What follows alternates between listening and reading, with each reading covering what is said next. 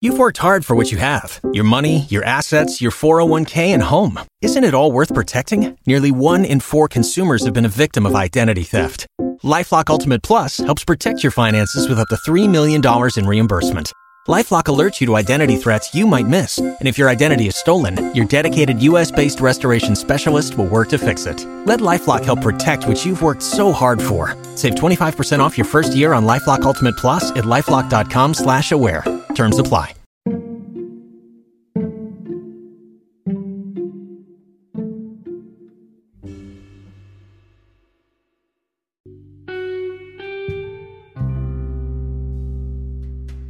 Hey guys, this is Russ, and this is The Overlook. Today we're going to talk about the murder of Kimberly Arteaga.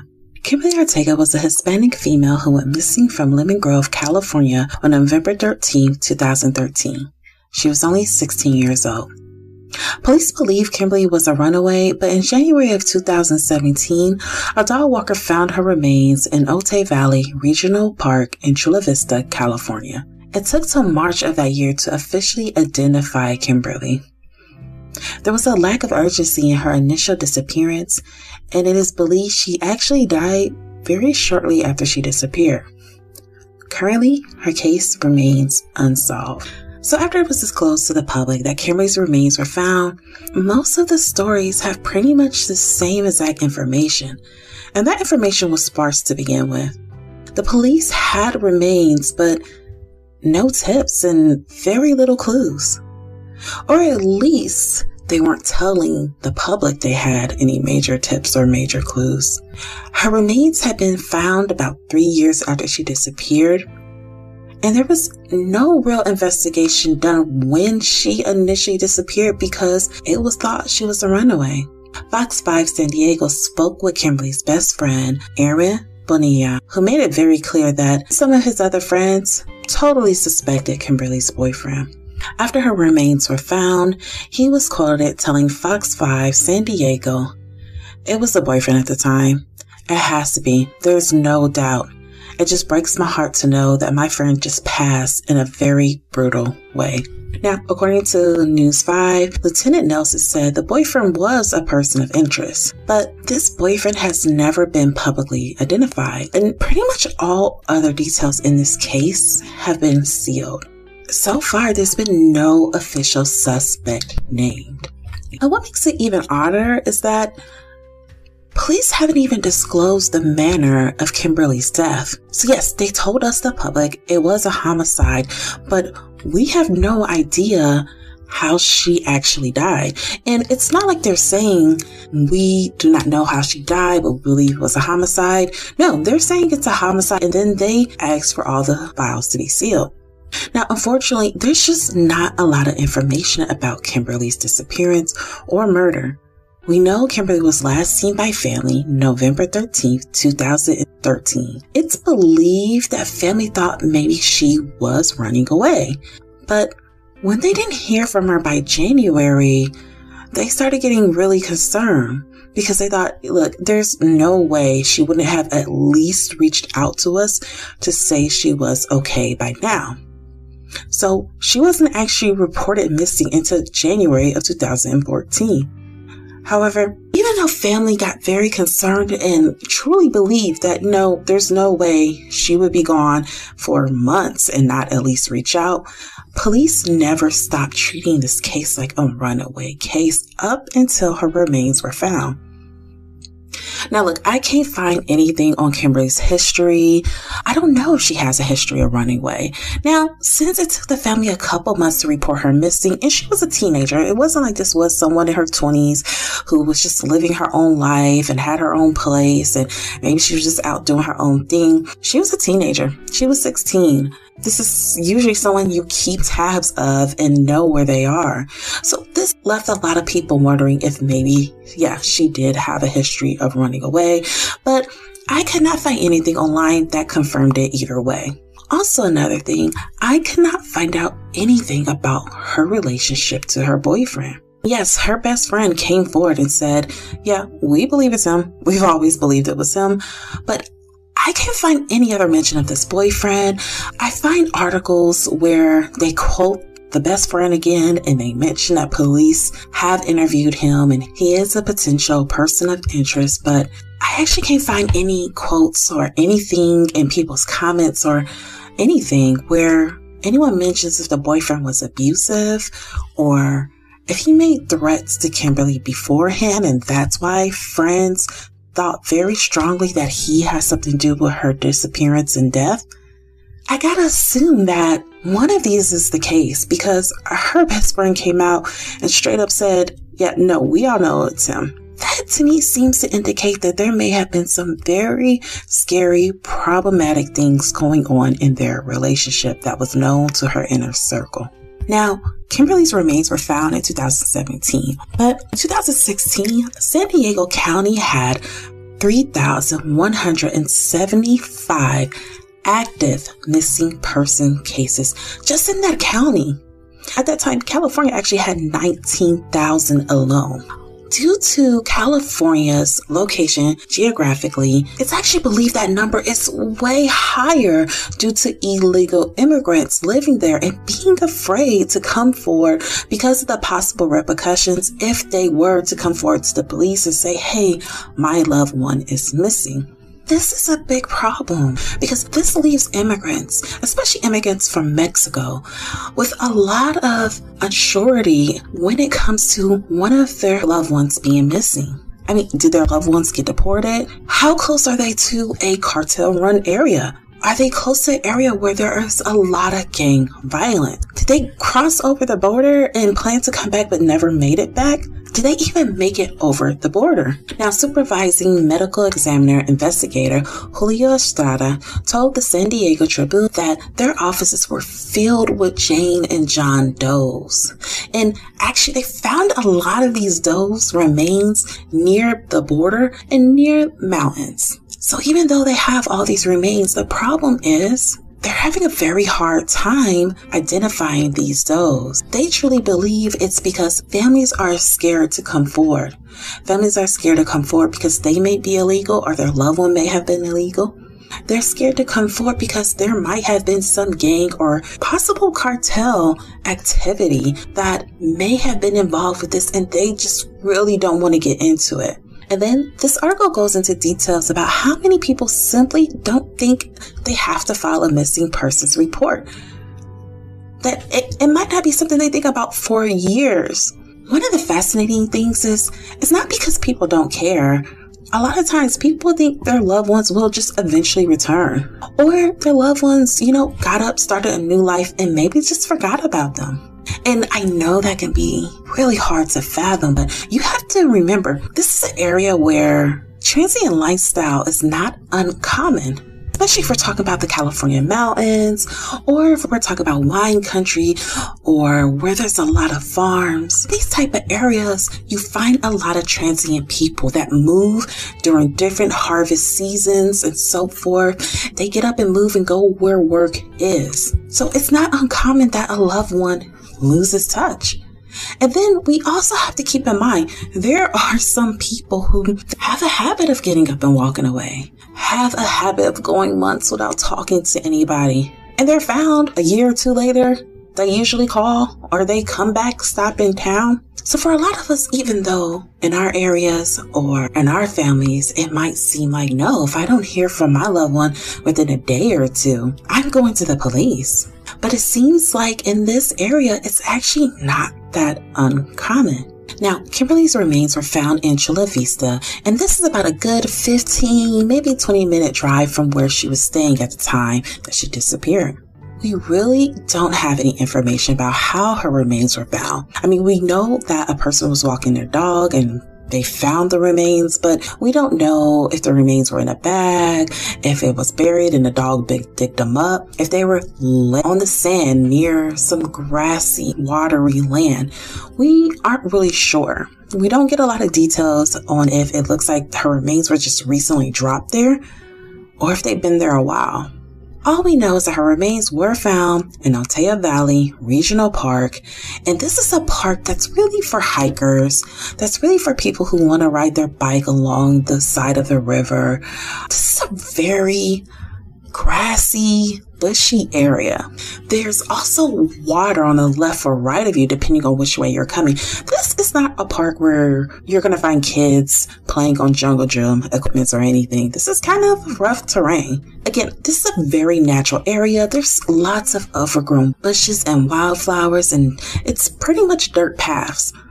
I could definitely see someone thinking that this was the perfect place to hide remains and not be caught for years, if ever. Even though this park seems to be a fairly popular park, the park seems to have a lot of bikers and a lot of people walking with their dogs and hikers in general. But when you really look at the landscape of this park, again, the land is flowing with wild plants and there's a body of water there. Honestly, if you're hiking, you're running, you're walking your dog, and you're just going along one of the paths, you'll probably never notice the little pockets of places where, quite frankly, all sorts of secrets can be hidden. East County Magazine posted a picture that was a screenshot of Kimberly's brother's Facebook. In his Facebook post, he created kind of a memorial site of sorts in the area in which her remains were found.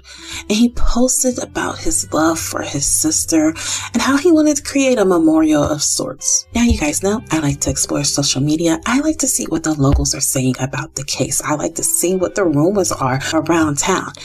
However, I really could not find a lot of organic local posts regarding this case. I didn't really find much in the hashtags. I didn't really find much on YouTube.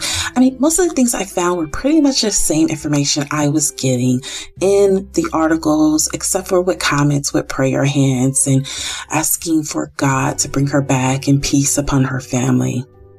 But I did come across a Facebook post posted by Fox 5. So under this post, commenters, of course, they were sharing their condolences.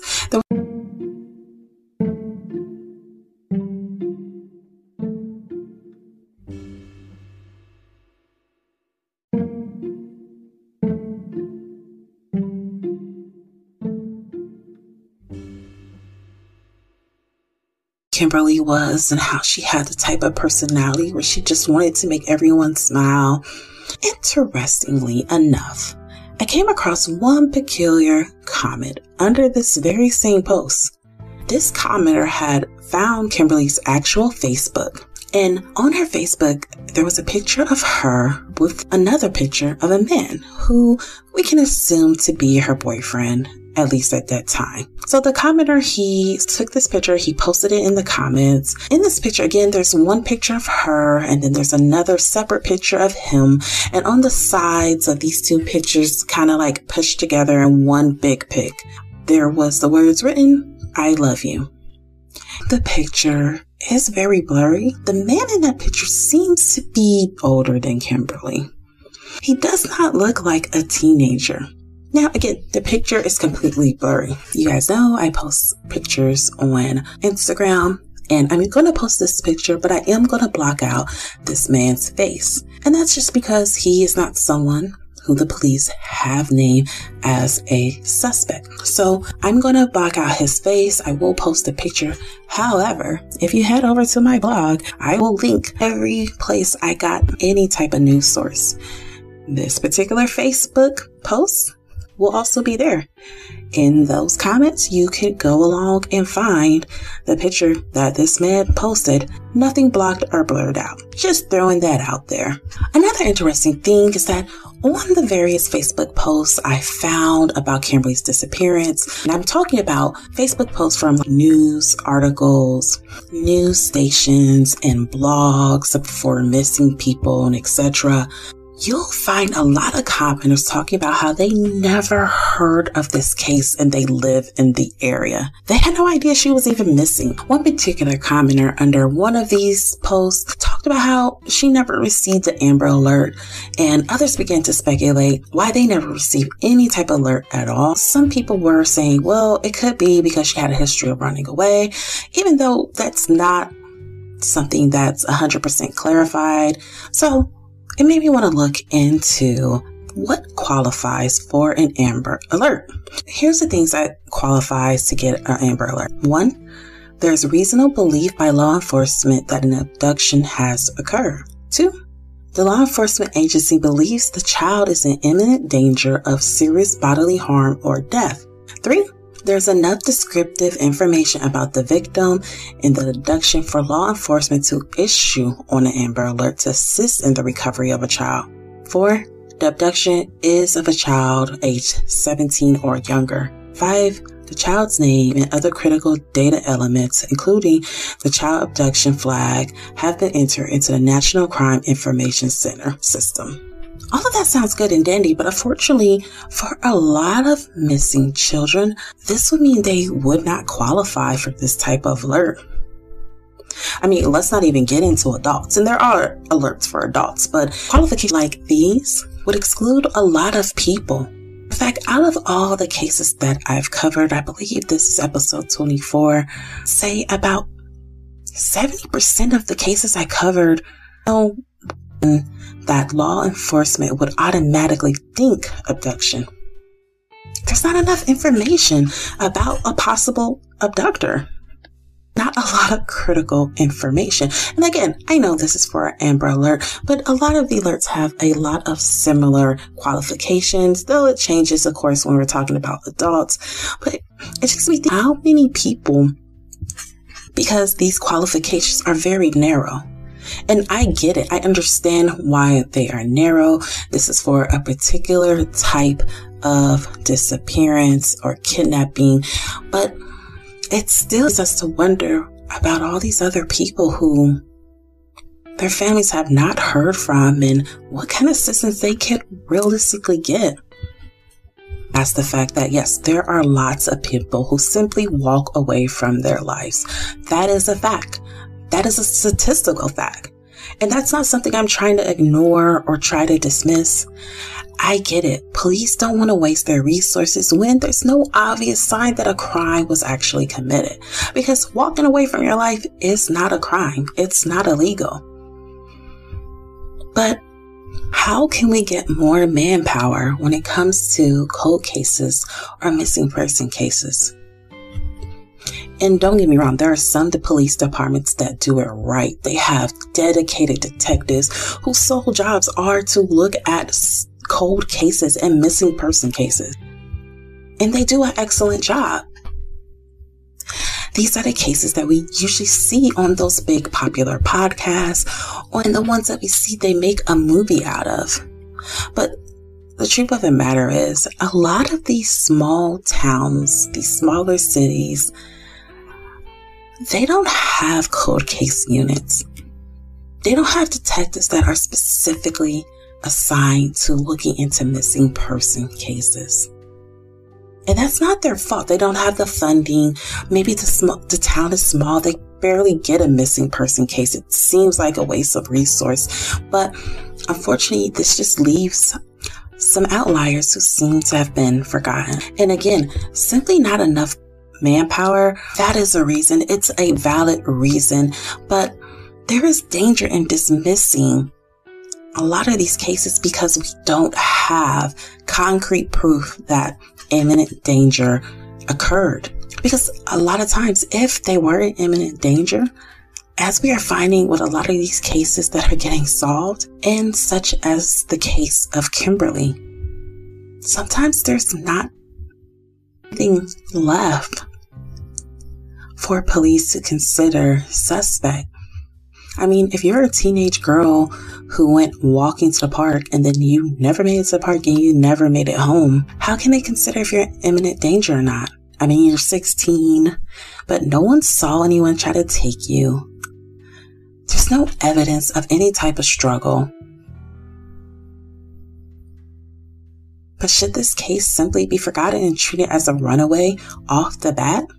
Again, I'm sure there are tons and tons and tons of cases. I know this for a statistical fact. There are tons of cases where people are reported missing, family hasn't heard from them, and then they come back a day later, a week later, a couple months later. Maybe it's a year or two later, they call their family to say, yeah, I'm in San Diego, or they reach out to them on Facebook. But There is danger in dismissing cases where, okay, yes, we have no obvious danger until we come across a horrific finding such as Kimberly's remains being found. Who is at fault for all the evidence that is lost because no one made a move during the time her family raised alarms? And look, I'm not trying to go back and forth on if the police care or do our politicians care or do we really care, or are we just talking in theory? Are we willing to take up higher taxes to get money to actually put forth the manpower and resources we are advocating for and asking for? It's all extremely complicated matter, and the solution, I'm sure, is even more complicated. But the facts remain that we keep coming across more and more cases where people simply vanish. There's little to no evidence, and by time enough flags are raised, miss the timeline to collect any real hard concrete data, any real hardcore evidence, any real great witness. And without these things, these cases can remain unsolved forever. Now, again, I do want to say there are plenty of police departments out there where they have officers that take their job very seriously and they put forth. Again, there is simply some departments that do not have the manpower to hunt down every single call from a mother who has not heard from her child in 24 hours. And again, statistically, it makes sense for the police to not be in a rush if there is no evidence of imminent danger, because the truth of the matter is many people do return. But all of those facts does nothing for the outliers who don't make it home. None of those facts do anything for those who are held up somewhere against their will, or those who are wandering the streets not remembering who they are or how to get home for whatever reason. I hope that in the future, as we're making more technological advances, social advances, creating policy change, that we are able to get to a point where there are better checks and balances in the system, where people of color, poor people, women are not on the lesser receiving end when it comes to justice. Now, Kimberly's case is still being investigated. There's currently a $1,000 reward being offered to anyone with information that can lead to an arrest. If you have any information on what happened to Kimberly Arteaga, what was going on during those last moments of her life, or information that leads to them being able to find a suspect, we ask you to call the San Diego Homicide Unit at 858-974-2321. That's 858-974-2321. Now, again, I'm going to have a blog post posted about this case. By the time you are hearing this podcast, the post is already there. So if you want to head over to theoverlookpodcast.com, you'll be able to go to blogs and see some of the write-ups for some of the cases I've already covered. And you'll be able to click through the links as you're reading through the blog post, so you can go ahead and read the articles, the stories yourself. You can see the different Facebook posts I've talked about and really get a real sense of the story in case that I just covered. Now, as always, you guys be safe, be vigilant, and I'll have a new episode next Sunday.